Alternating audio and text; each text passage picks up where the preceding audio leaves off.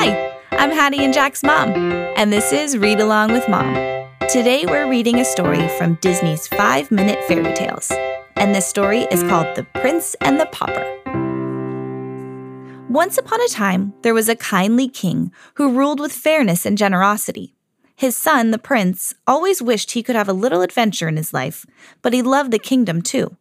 It was a time of great peace, and the people were happy. But then the king grew sick, and things began to change. The greedy leader of the king's guards, Captain Pete, saw this as his chance to get rich. Every day, he and his soldiers took food and money from the people. One cold morning, a peasant named Mickey watched the guard's coach drive by. Mickey's dog Pluto spotted some sausages dangling from the back of the coach and hungrily chased after them. "Stop!" Mickey shouted. But it was too late. Pluto disappeared behind the palace gates. Mickey asked the palace guard if he could go inside to get Pluto. The guard was about to say no when he got a good look at the pauper's face.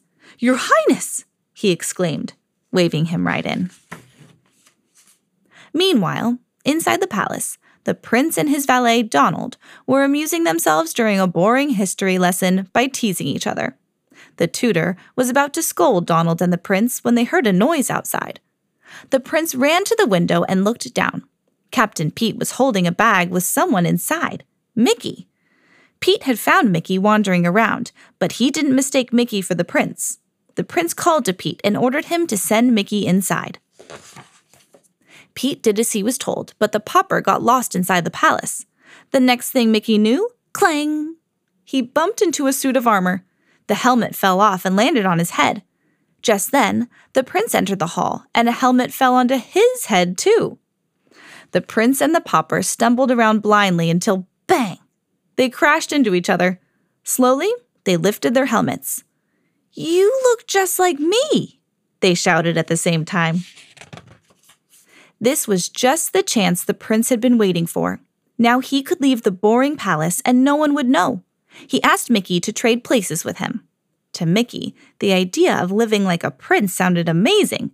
They swapped clothes, and the prince headed for the door. "I'll be back in the blink of an eye," he promised. The prince hurried off to enjoy his day as a pauper. In the market, he saw one of the captain's guards stealing food from the poor. "Halt! I am the prince!" he cried, holding up his royal ring. Then he climbed atop a cart and gave the food back to the hungry peasants. The guard who had seen the prince's ring rushed back to tell Pete. As soon as the captain heard, he came up with an evil plan. He would get rid of the real prince and make the fake prince do whatever he wanted.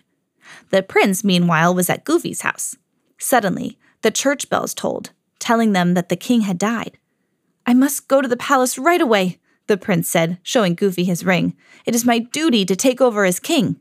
But Captain Pete was waiting for him outside. Pete's guards captured the prince and tossed him in the castle dungeon with Donald. "Your royal ring won't do you any good," Pete told the prince with an evil laugh. "As soon as the pauper is crowned king, I shall unmask him as an impostor and rule the kingdom myself." But as soon as Captain Pete left, a strange-looking guard came to the dungeon door. It was Goofy. He slipped by the real guard and unlocked the cell. Donald, Goofy, and the prince fled. At the same time, Mickey was trying not to be crowned king. He had figured out Captain Pete's plan. "I am the prince, so whatever I order must be done, right?" he said. The man in charge nodded, and Mickey ordered the guards to seize Pete. But Pete was ready. "He's not the prince!" he yelled. "He's an imposter! Seize him!"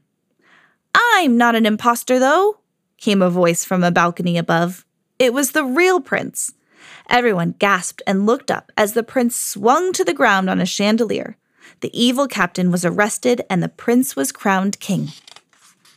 The kingdom was once again in kind, caring hands. With Mickey and Goofy by his side, the new king ruled, and they all lived happily ever after. The end. If you love this story and want to add it to your collection at home, find the link in the show notes to help support the podcast. And as always, if you have a book you'd like me to read, send us an email at readalongwithmompodcast@gmail.com.